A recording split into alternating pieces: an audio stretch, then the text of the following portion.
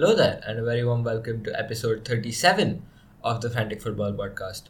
I'm Neel Shelat, and I regret to report that Alex is still recovering from a devastating defeat that he suffered this weekend as the manager of Team TikTok in the Social Series Cup, was it? Either way, he lost basically.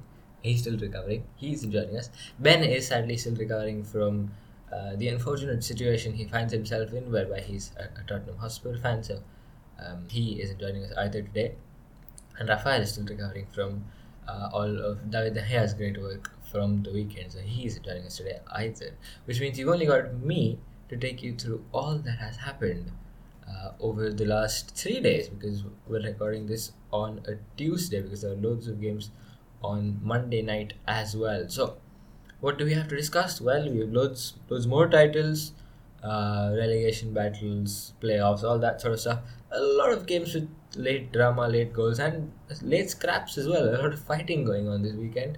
But we'll go through all of that in another busy episode of the Frantic Football Podcast. So let's get started after this.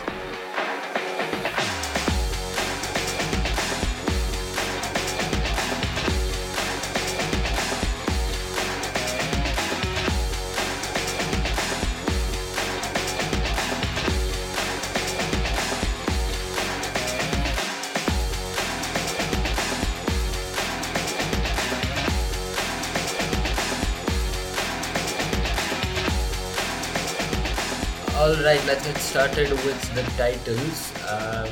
I think the big one was the AFC Champions League, wasn't it? That was on Saturday morning in most parts of Europe. Urawa Reds hosting Al Hilal. For the third time, these two sides were facing each other in the final. And they both won once against each other previously. And this time it was Urawa Reds who emerged victorious. They had the advantage from the first leg in the sense that they had the away goal in the 1-1 draw in Riyadh, but they scored here as well. It was an own goal ultimately that gave them the win, but of course had that not gone in, they'd still have won on the away goals route. The last ever, I think, match, certainly in the foreseeable future, a last match of the AFC Champions League with away goals, because from next season, of course, we're going to have the scheduling change in that it's going to go to a cross-year format as opposed to a year-round format. This was technically the 2022 final.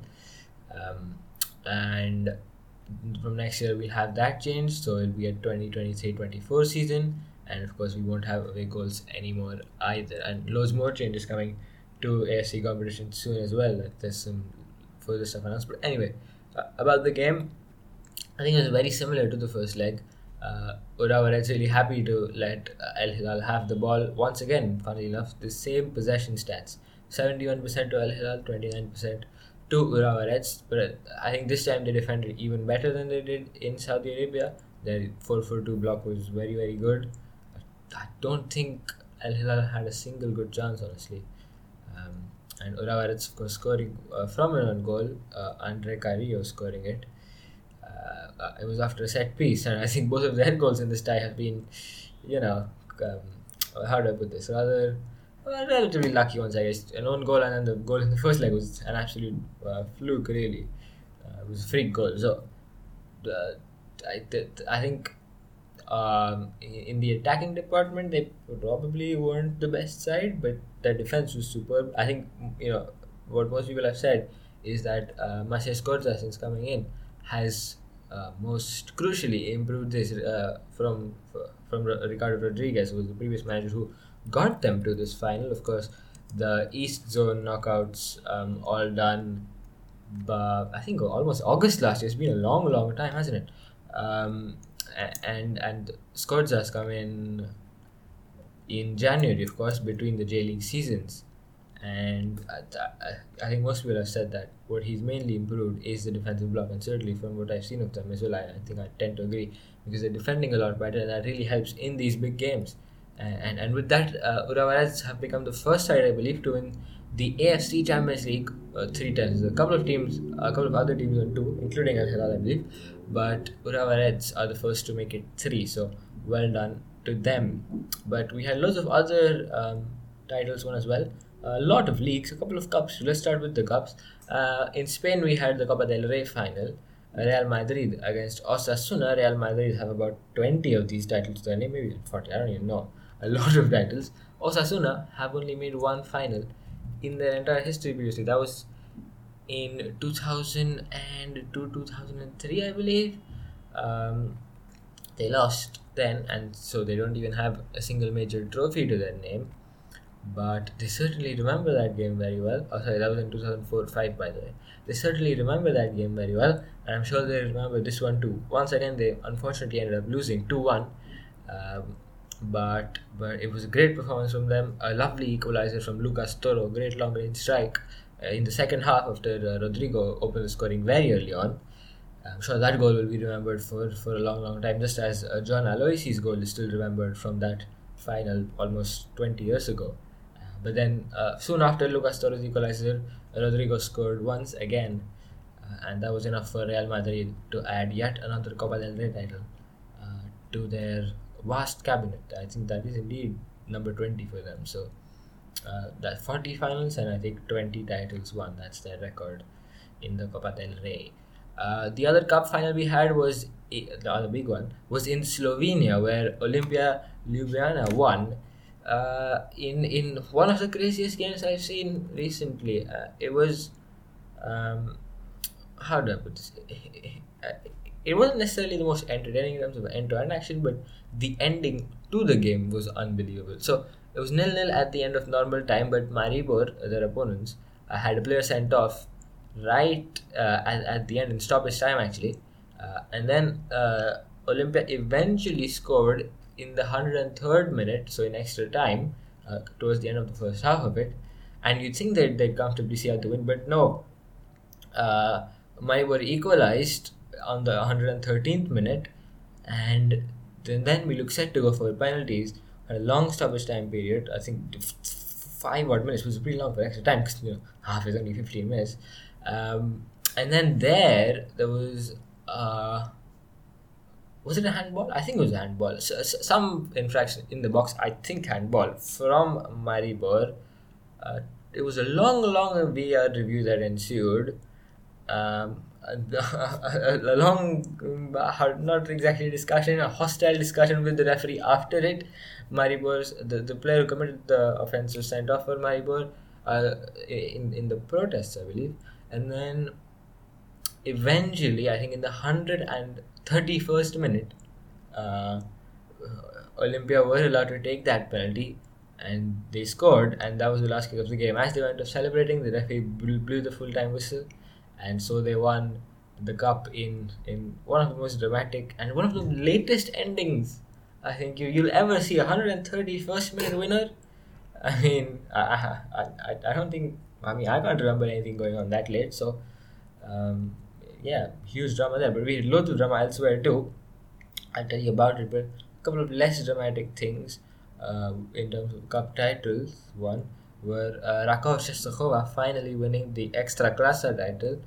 That's their first in their 103-year history. They did lose their match actually to Korona Kielce, but so did Legia Warsaw. They lost to Pogon Szczecin, who are doing well, who are up in third at the moment. And Legia, of course, who beat Rakov in the cup final in midweek and effectively ended up handing them the title by losing here. That's, as I said, Rakov's first title in their 113-year history. Funny thing is, last 2 seasons they finished second. And in both cases they won the league. They won the cup. This time they finished second in the cup and won the league. So I think that to give something to take something. But their rise recently has been quite dramatic. They were in the second tier as recently as 2018. They were in the fourth or the third tier. No, in the fourth tier actually in 2014, I believe. I need to quickly check that. But they've been down in the lower divisions lately. They've only had one previous spell in the top flight. That was in the 1990s, lasted about 4 years. After that, they absolutely plummeted to the fourth tier. They did recover actually. Yeah, they were in the third tier. They did recover to the third tier, but then were rather stuck there until just a few years ago. I think in 2014 they had a takeover, and that's really a big reason in what's propelled them back up so quickly. And of course, Marek Papshun must also be recognized. Their head coach has been there since 2016, since their time in the second tier. So he's brought them up. He's got them those two cup titles, which were their first ever major trophies, and he's also got them to the league title. So he's been doing a great job. So well done to them. That's a fantastic achievement. We also had first time winners in a couple of other places. In North Macedonia, FK Struga won the title just 8 years after their foundation. And their story is really interesting because, I mean, of course, they were founded 8 years ago, which means they started life in the fourth tier there, quickly rose through the ranks, and then in the recent history has been super interesting. So in 2020 is, I think, when they got 18-19 is when they got promoted. 1920, their first season, I think, in the top flight, they finished 10th, which is last, which is regularly a relegation spot, a direct relegation spot it would have been, but because of COVID, it was suspended. Relegation was suspended, so they finished last, but they stayed up thanks to COVID. The next season they finished third, made their European debut. So after playing like a relegation team, they went on to qualify for Europe, finished sixth the following season, and now they've won it. As they founded only 8 years ago, I saw on Twitter some people posting around that post that not exactly supportive messages, to say the least. And I just tried to do some digging on them. Couldn't really find much, but I did find their owners are the Trim and Loom Company, and their full name once was Struga Trim and Loom, which is fun to say, I guess. And that's I think a sort of a sort of building or development company that started off in Struga in around 2000, and now operates throughout North Macedonia. I think I need to do a bit more digging on that to understand what exactly that is. I just had a quick search, so I haven't dug into this, but I think it's something interesting to look into. So I mean, of course, if you're listening and if you have more information, then of course do send it over, and otherwise I will be doing some more digging on that. So I guess I'll keep you posted when I go through that. But I'll tell you what I do know a bit more about.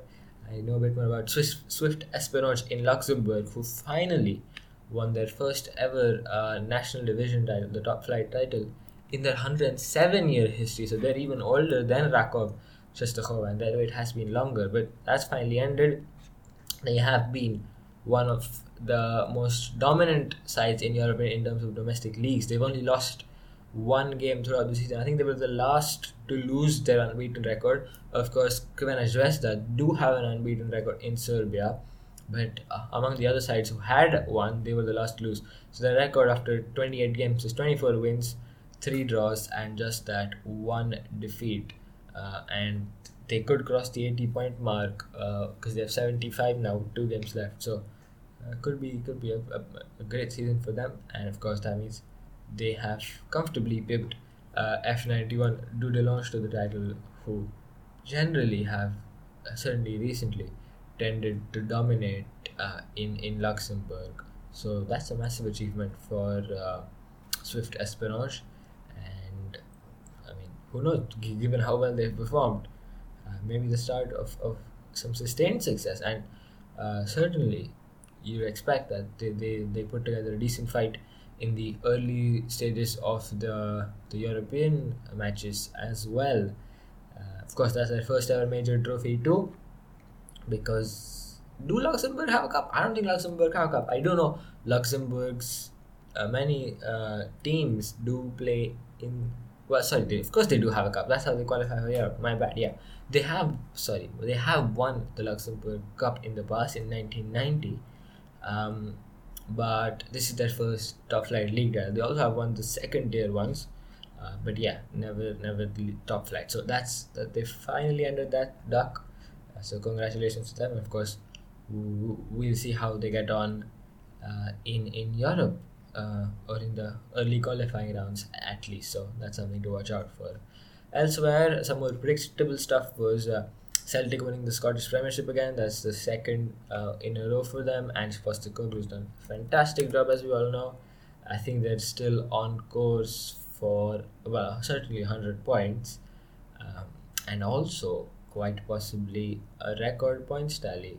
They have 4 matches left, and if they win 107 points, then they would only then Would they make it? I'll quickly check that. But yeah, Celtic having a great season, and I think it says it's all about how well Ange Postecoglou's done, that they've wrapped it up so early. They've certainly been the most dominant side. Of course, Rangers have had their ups and downs, changing managers and all that, but Celtic absolutely not let up. Just 2 draws and 1 defeat in 34 games, so won everything else. I think scored over 100 goals, playing some very, very good football in terms of entertainment and attractiveness and all that.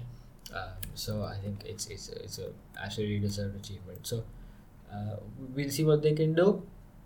107 would be a record point size, I think, because the current record is 106.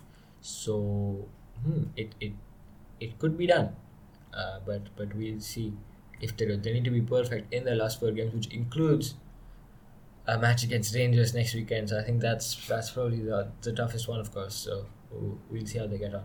Another predictable thing was Zenit St. Petersburg winning the Russian Premier League. That's their 5th in a row, I think.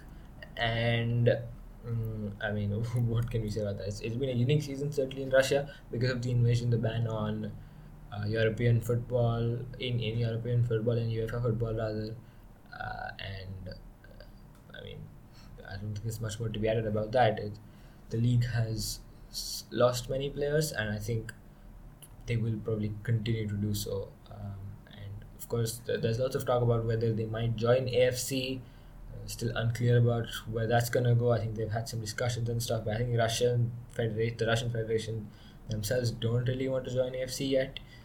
But who knows? I mean, given what they're doing, given the invasion and everything, I mean, I can't see them being let in UEFA anytime soon. But who knows? All of these organizations, who knows? And I think the final top flight title I have is the Qatar Stars League, which Al Duhail won. That's their first title in a few years. Hernan Crespo delivering in his first full season in charge. This did technically go down to the final day. They had to beat Al Shamal, and they did, because Al Arabi were against Al Saad, second place side. Al Arabi against third place Al Saad, who were mathematically out of the title race by now. They did win Al Arabi. Had Al Duhail drawn, they'd still have won the title on goal difference, but it was comfortable for them anyway. They won 5-2, so all good for them there. And what else do we have? We'd have a second tier title from Scotland was the only direct promotion spot, of course, to the Premiership. So more than the title, really, that is what was online, and we had a huge game for that on Friday night. So Dundee United visiting Queen's Park, who are the oldest football club in Scotland, only turned professional a few years ago, won 2 back-to-back promotions to come to the Championship, looking for a third here, and they were in a really good position, but then they've had a horrid run of form going into the end of this season. I think going into this game, they had 1 win and 1 draw from 6 games, so there's 4 points. And that's what allowed Dundee to start first here, in first place. And so Queen's Park needed to win this if they wanted that direct promotion. And unfortunately, they didn't. It was a cracking game though, 3-5. A couple of fantastic goals. Certainly, the equalizer, the 1-1 goal from Charlie Fox for Queen's Park. An absolutely pinpoint strike to the top corner. I mean, you can't, if you held the ball with your hand and put it in the top corner, you couldn't go more top corner than that. So a fantastic goal that, and just a fantastic game really. It was 3-3 at half time. It was 2-2 in 17 minutes, with both sides taking the lead in that time as well. But then in the second half, ultimately Dundee got the win, got first place, so they're bouncing straight back up. And for Queen's Park, I think adding to their misery was Ayr United beating Inverness, and what that did is that pushed Queen's Park down to third place. And the way the Scottish promotion system works is that from the 10 teams in the Championship, first obviously is automatic promotion. Second, third, fourth make the playoffs, where third place, fourth across 2 legs to decide who will play the second team, and after their playoffs, the winner plays the promotion relegation playoff. So it's a really long way if you're third or fourth. And Queen's Park, sadly, after looking set to really win automatic promotion for most of the season, will have to go through that long old journey. But they could still pull it off. We'll see how they go. But yeah, Partick Thistle are their first opponents. That match is tonight actually, alongside the small match of the UEFA Champions League. But we'll keep an eye on that, of course, as we do on this podcast. And elsewhere in the championship, down at the bottom, the Cove Rangers were directly relegated, and Hamilton Academical got ninth place, which is the playoff spot on goal difference. It was a really fun match actually, because the 10 teams, from the 10 teams, 9 had something to play for. Only Wraith Rovers, sitting comfortably in 7th, had nothing to do. But basically, all you had to keep an eye on all the matches because all of them meant something. I guess it sort of helps that 6 of the 10 spots are meaningful in that there's one automatic promotion, 3 promotion playoffs, 1 relegation playoff, and 1 direct relegation spot. So there is a lot in this 10 team table as well, but it's still quite something for 9 teams to have something to play for at the end of the season. So a cracking match day there. And let's talk about some more mathematical stuff happening. Sampdoria mathematically relegated from Serie A after their loss to Udinese last evening night. So they are going down, and funnily enough, that was just about 2 days after their really bitter rivals Genoa, who they do share a stadium with, one promotion back from Serie B. So they've bounced back up again mathematically. They've sealed second place. 4 points of leaders Frosinone, already promoted. Couple of games left, so title's not looking good. But they have got the job done in terms of direct promotion, so they're going up. But of course, you have to watch Serie B at the end of the season, because there is loads on the line. In terms of the playoffs, promotion playoffs, Venezia, who were in the relegation battle for most of the season, almost got into the top 8. They were leading against Cosenza. Had they held on, they would have been, I think, 7th as we speak. But they all conceded late on, I think in the 90th minute, to drop down to 9th on goal difference behind Pisa, and on goal difference ahead of Ascoli, and they're all 2 points behind Palermo. So those are the only sides not certainly in the playoffs. Above them, Bari are guaranteed, well, not guaranteed, yeah, they're guaranteed to be in the in 3rd or 4th, which means you skip the first round. Südtirol need one. Well, they're 3 points ahead of Cagliari, who level with Parma. So Südtirol could still lose 4th spot if they realistically fail to win both, but on goal difference things could change. So they'll certainly need to win one and draw one probably. And of course Cagliari and Parma will be chasing them, but they they're guaranteed to finish in the playoffs certainly. So between Palermo, Pisa, Venezia, Ascoli is where the battle will. To be fair, Regina and Modena behind them, just a point behind them, we'll have a look in as well. Como probably out of it 3 points, and Ternara 3 points behind. But then, if you're Como and Ternara, you don't know whether to look up where the playoffs are within 3 points, or to look down where the relegation playoffs are within 4 points. That's how tight the table is. No one can rest at this moment. In the relegation playoffs, currently, the last 3 spots, which are the direct spots, are Perugia, Spal, and Benevento. Benevento look gone to me.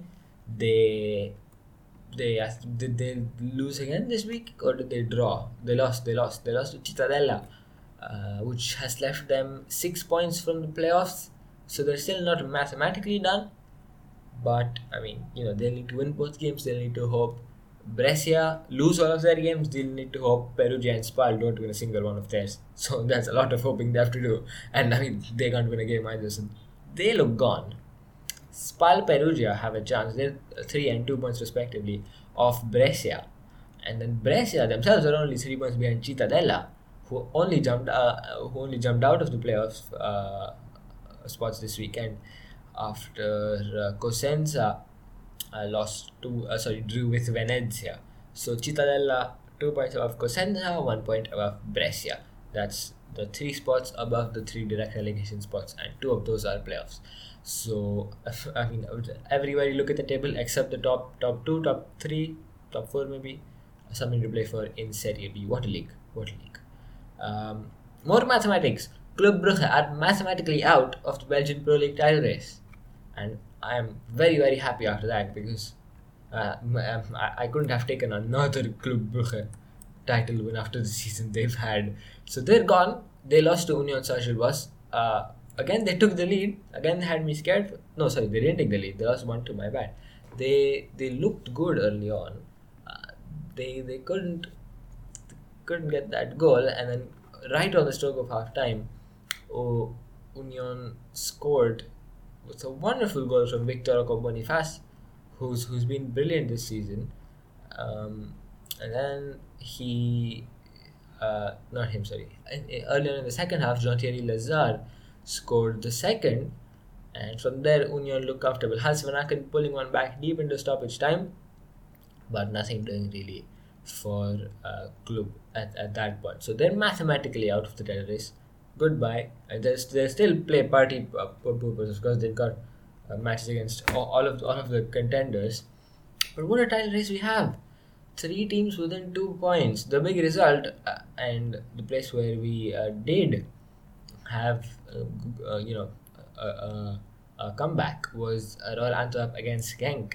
Genk took the lead through Mark McKenzie about 20 minutes in. Antwerp missed a penalty. Vincent Janssen failed to score, but then Toby Alderweireld, that was at the 30-minute mark. In first half stoppage time, Toby Alderweireld scored, and then Michel Balikwisha scored the second goal for Antwerp early in the second half. That's enough to see the win for them. Of course, that's just a few days after their cup win, and they, having beaten Genk and Union last week, in midweek rather, have jumped to top spot, whereas Genk and Union are both level, just 1 point behind them. So what a title race we have. It's going to be absolutely thrilling. And I think for Genk, as much as losing this was bad, the end was really bad for them. They had a bit of a meltdown. A bunch of people arguing with the referee or something, which I now forgot. But they had 2 sendings off. Aziz Mohammed picking up a second yellow after coming off the bench, I believe. That's bad enough. But then Mike Tressor was also sent off in the demonstration.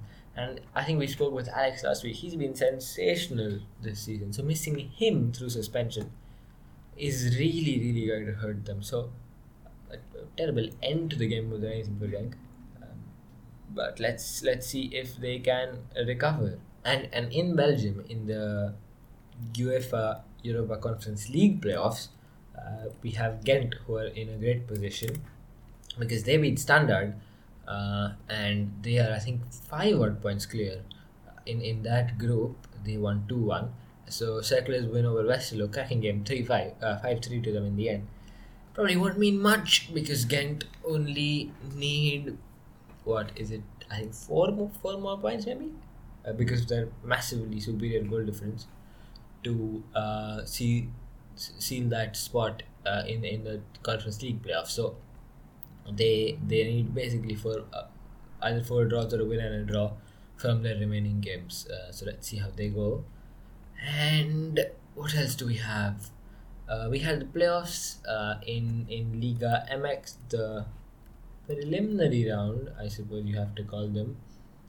So the round before the quarterfinals with 8 teams from 5th to 12th. And let's just quickly run through the results. Atlas beating Cruz Azul 1-0. A cracking game between Pachuca and Santos. 4-4 that ended in normal time. I think they all traded goals. So it was 2-2 at halftime. No, sorry, it was 3-2 at halftime, but 2-2 before that. 3-3 early in the second half. Pachuca thought they'd won it in the 3rd minute of stoppage time at the end, but Santos had other ideas. Not the Brazilian side, the Mexican side. Santos had other ideas. Just a couple of minutes later, they scored the equalizer for 4-4, and that's how the game, the regular time ended. Straight to penalties, of course, in these playoffs, and there Santos won. So a cracking game. What a result there. Club Leon recently made the CONCACAF Champions League final, but they will not be advancing in these playoffs. They lost to Atlético de San Luis 3-1. They did take the leader very early on, but were 2 down by half time. So Leon won't be there. And then the semi-finalists they beat will be there. Tigres beat Puebla 1-0. So they have made the quarterfinals. So I think they're in midweek. I'll just quickly run you through the ties. Santos against Monterrey, Atlético de San Luis against Club America, Tigres against Toluca, and Atlas against Chivas. Great games, great games. So I do really look forward to those. Alongside this, that small competition called the UEFA Champions League, of course. What else? Oh, we had some big results in title races, in big title races. Let's start with Benfica. Uh, they've been sort of scaring me recently. They've had a couple of disappointing results. They had a poor run really. About almost a month ago now, they lost to Porto, got eliminated from the Champions League, and lost to Chaves as well. And that was the really disappointing result. And that brought Porto right back. Maybe just give them a bit more hope in the title race. But since then, the gap has been maintained at 4 points. After that, Benfica just about scraped past Estoril, beat Gil Vicente, and this week, crucially, just about beat Braga. Just 1-0. Not the best of games in terms of entertainment, but they got the job done, and that's really what matters. So their gap to Porto remains 4 points, 3 games to go, and now I'd expect them to see the job over there. This was really important that they didn't drop points here because they have got Sporting coming up as well. What this result means now is that they can afford to drop points or even lose there, and as long as they beat Portimonense, who are 13th, and Santa Clara, who are last and probably going to be relegated by that time, they should be fine. They will be fine mathematically. So that's a huge, very important result for Benfica. Moving on, and let's go to Slovakia, where we had a chaotic battle in a title race match.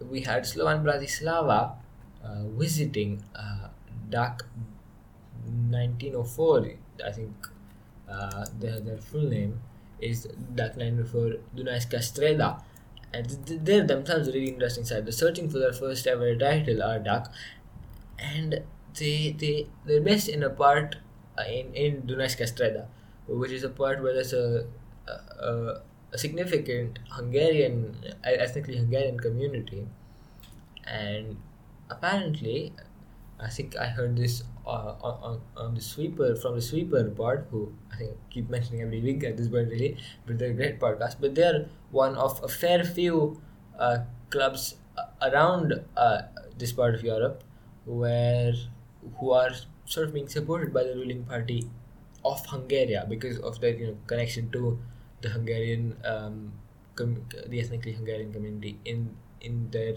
league, in their country. And so I think that's one of the reasons for their recent rise, or so I'd imagine. But either way, they were playing in what really was a must-win game for them because they were behind Slovan Bratislava going into this match by a couple of points, and it was quite the game. Let me tell you, this was the best game of the weekend in terms of entertainment, and it was another one with a late cap. So DAC took the lead. Slovan equalized just before half time, went to 1 up in the 75th minute. DAC equalized in the 81st minute, and then it all kicked off at the end of the game in stoppage time. So first, what happened is we had, of course, a long old VAR review. Slovan won a penalty. Vladimir Weiss who come off the bench just a few minutes ago, scored it. Went in front of the opposition fans, took his shirt off and started celebrating very exuberantly. So then he literally, while celebrating, hadn't even looked back. The referee sent him off. And then it all kicked off. At the end, I think we still had a few more minutes of the match of stoppage time, but then at the end it all kicked off. There was all sorts of scraps going on around between the dugouts, going into the tunnel. So we had an absolute scrap at the end of the game. But Slovan ultimately sealing the win, a huge win in very dramatic fashion later on from the spot, which leaves them 5 points clear with 2 games to go. So you'd reasonably expect that they will be able to defend the title and win the Superliga for the 13th time. But we'll let you know when that does happen.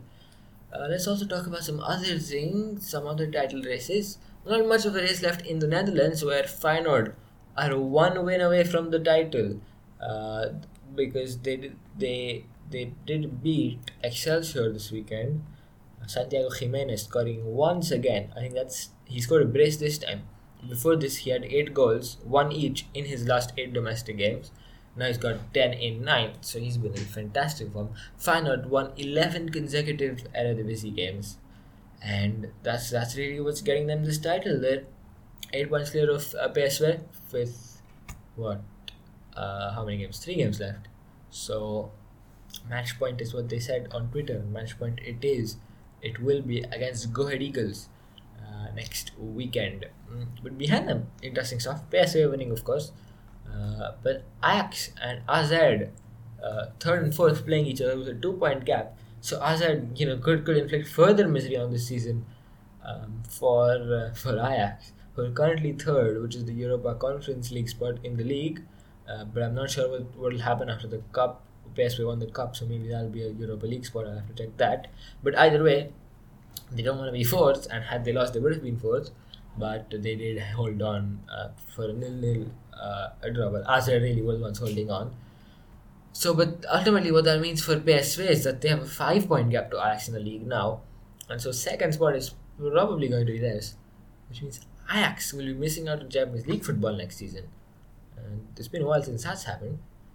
But down at the bottom, Groningen were mathematically relegated from the Eredivisie for the first time since the 1990s. That was the last relegation they suffered.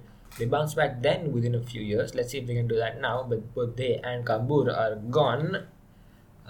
Above them, it's a real battle. Excelsior in the playoff spot, level on points with Emmen above them, who are only 2 behind Volendam, who are only 1 behind Vitesse.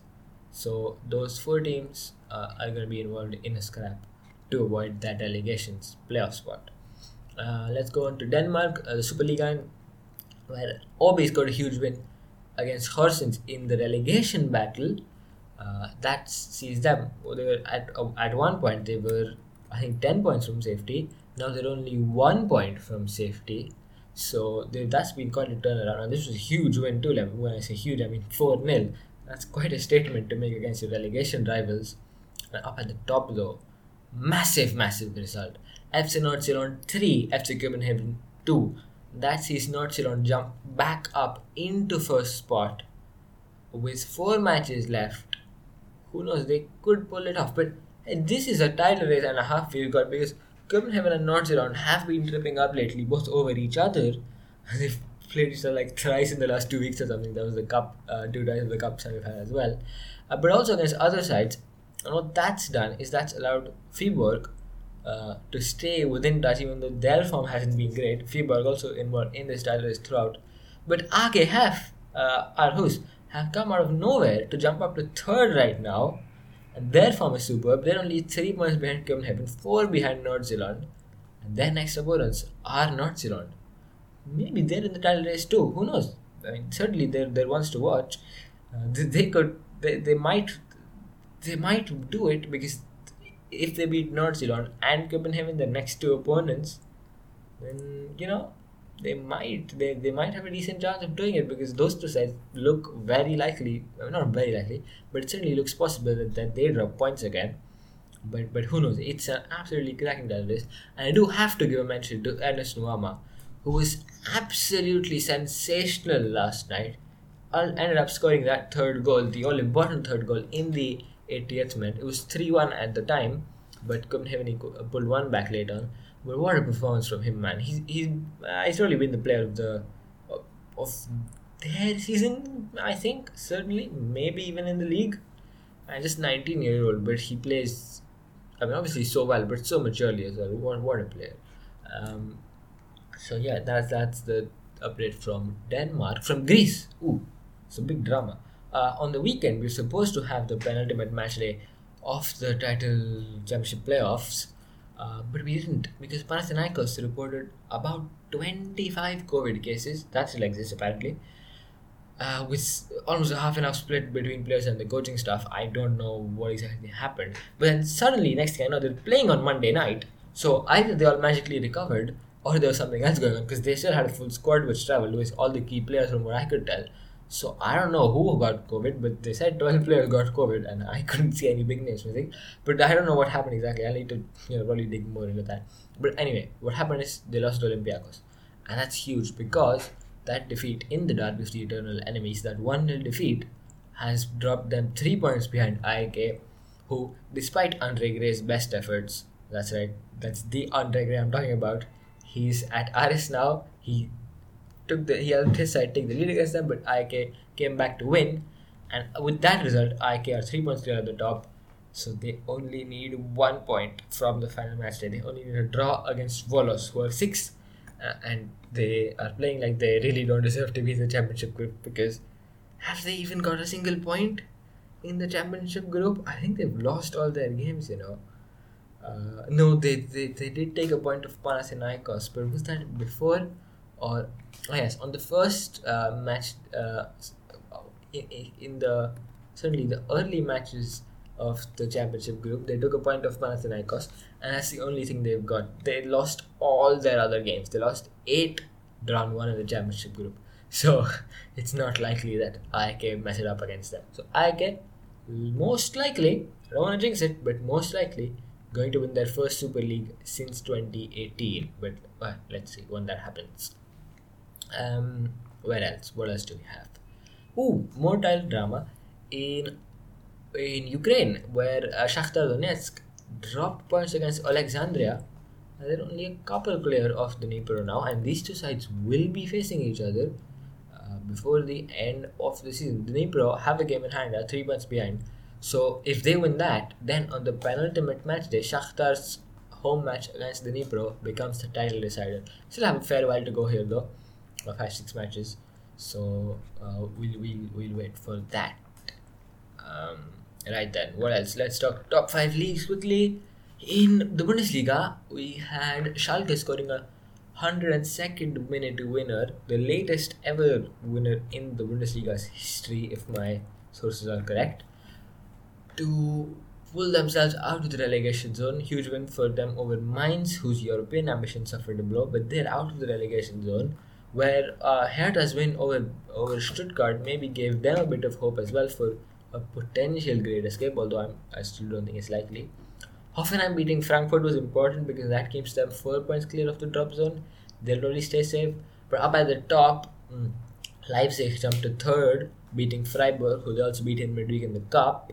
Freiburg dropped to fifth, but they're level with Union on points because Union only drew to Augsburg. So I'd say Leipzig are only 1 point above them, but the trouble is Union and Freiburg are playing each other next. So I'd say Leipzig have that third spot probably nailed on. Union and Freiburg really battling for that last Champions League spot, which will for either be a debut in the competition. So it'll be great to see either way. I mean, I would have liked Leipzig to not make it, but hey, it is what it is. Up at the top, Bayern just about getting their win to stay first, but Dortmund absolutely battering Wolfsburg, a real statement win, 6-0 it was. They've got 3 matches left against Gladbach, Augsburg and Mainz, all winnable. Among Bayern's opponents are RB Leipzig. So one day I will find myself supporting Rasenballsport Leipzig, but that won't be recently. That's still a week and a half to go, so we'll wait for that. Elsewhere in the Premier League, Big Sam is back, of course. We heard that. He won the second half against Manchester City. Have to mention that. Chelsea finally getting their first win under Frank Lampard. You know that. Nottingham Forest beating Southampton. Most likely sending Southampton down. Cracking game though. Cracking Monday night fixtures. But I do want to talk about the Championship final match day, which was very entertaining, very dramatic. Ultimately, so what we had was Luton Town and Middlesbrough already through. Coventry City were against Middlesbrough and they held on to a draw, which means they also got through thanks to other favourable results, which most notably included Blackburn Rovers beating Millwall. So Millwall dropped out of the fourth series, by the way. That was a cracking game. Blackburn coming back from 3-1 down in the second half, and what that did, that was no good for either them nor Millwall, because Sunderland jumped into the top 6 with a massive win over Preston North End, 3-0, and thanks to a vastly superior goal difference compared to Blackburn, They finished sixth, which means they, having only returned to the championship this season rather, will be in the playoffs. They will face Luton Town first in the semi-finals. So it was an entertaining finale. Nothing else on the line. Relegation sealed, top two sealed, but a great battle for the playoffs in the championship. In Italy, Cremonese, how are they doing it? They beat Spezia 2-0, and I was hopeful they'd do it. The Great Escape is what I'm referring to. But then Hellas Verona beat Lecce, which means the gap to safety for Cremonese remained 6 points after all their efforts. And with 4 matches left, I don't know. Of course, Sampdoria already relegated as we spoke earlier. Spezia 3 points from safety now. Up at the top, more drama. Inter winning once again, beating Roma this time, a crucial result, to stay in the top 4. Milan themselves getting an important win over Lazio, pulling the gap between those two sides down to 3 points. So we have a real top 4 race on our hands, because reports say Juventus are going to get a points penalty between 6 to 8 points. That's probably going to take them out of the top 4, I'd say. So right now Juventus are on 66 points, Lazio on 64, Inter 63 are 4th. Then it's Milan on 61 and Atalanta and Roma on 58. They're really gone, but if Juventus get that penalty of 8 points, then they're technically level with them right now. So it's all very close. Let's see who gets that top 4 spot in Italy, but that's going to be exciting. And let's quickly move on. In France, huge result was Lens beating Marseille 2-1, jumping over them into second, so that direct qualification to the Champions League is very much on for them. 2 points clear with 4 games left. I think they've got Reims next, which might be tough, but the real banana skin could be the derby against Lorient. But let's see what they can do. But down at the bottom, huge result was Nantes against Strasbourg, starting level out points with Nantes in the relegation zone going into the match. Strasbourg winning crucially to pull themselves 3 points clear, jump 2 spots above, and ultimately costing Antoine Kombare his job. Just read before starting recording this that he's been sacked. So big result for Strasbourg there. They're probably going to be safe there now. Over next door, or not next door, in the same door, in France, in Division 1, the women's top flight, we had some big results, most notably Paris FC taking points off title contenders PSG. That keeps Paris FC third in that final Champions League spot, but that drops PSG 3 points behind Lyon with 2 games left. And the next game, PSG-Lyon, but Lyon have the superior goal difference, vastly superior, by about 20. So even if PSG win, it's not going to mean much because of their drop points here. These drop points could well cost them the title. And for Paris, this 1 point could well see them through into the Champions League playoffs, qualifiers, because Fleury beat Montpellier before them and they temporarily jumped to third on goal difference. But this point pushed Paris FC back up. Huge result there. Ligue 2 as well. The men's Ligue 2 was exciting this weekend. Relegation battle getting interesting. We spoke of Dijon last week. They lost to Annecy in a real 6-pointer, which means they're 18th on 35 points, with Annecy 3 points clear of them now. Valencia level on points with them as well, and Laval 17th are on 37 points, so that they're in between all of those sides. I think Nimes and certainly Niort are gone, but this is the battle to follow, isn't it? And up at the top, Bordeaux only 3 points clear of Metz in second spot is probably the thing to watch, because Le Havre have got the direct promotion spot sealed, I reckon. Where no one has a direct promotion spot sealed is Spain, the Segunda División. My word, what a league that is. I mean, where do we even start? The two really big games this weekend among top 6. We had Alaves against Granada on, I think, Friday night. That ended 1-1. Both sides remaining level on points. And then last night we had Eibar Las Palmas. Eibar leading the way, 3 points clear of Las Palmas. But they lost. They lost 1-0, and I think they're winless in 7 games now, which is why they've gone from looking comfortably on course for the title too looking in trouble here, because look, and I should also mention Levante losing to Tenerife, further adding to the drama. So with 39 of the 42 games played, we've got Las Palmas ahead of Eibar at the top on goal difference on 67 points. 1 point behind them are Granada and Alaves. 1 point behind them are Levante, and 3 points behind them are Albacete.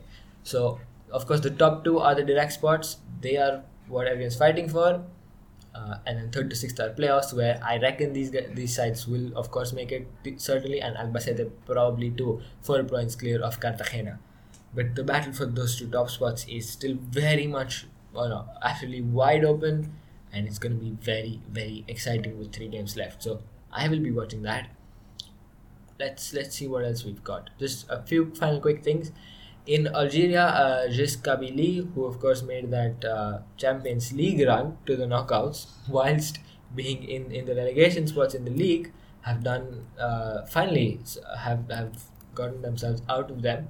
I think they drew today with Neel and crucially they beat USM Alger earlier.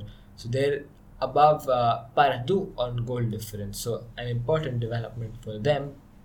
Over in Argentina, we had El Super Clasico, which also had another almighty scrap at the end of it. Something about this weekend, players scrapping at the end of matches. That lasted 10 minutes after Miguel Borja's winner from the penalty spot, in a deserved win really for River Plate, which keeps them well on course for the title and keeps Boca well in mid-table.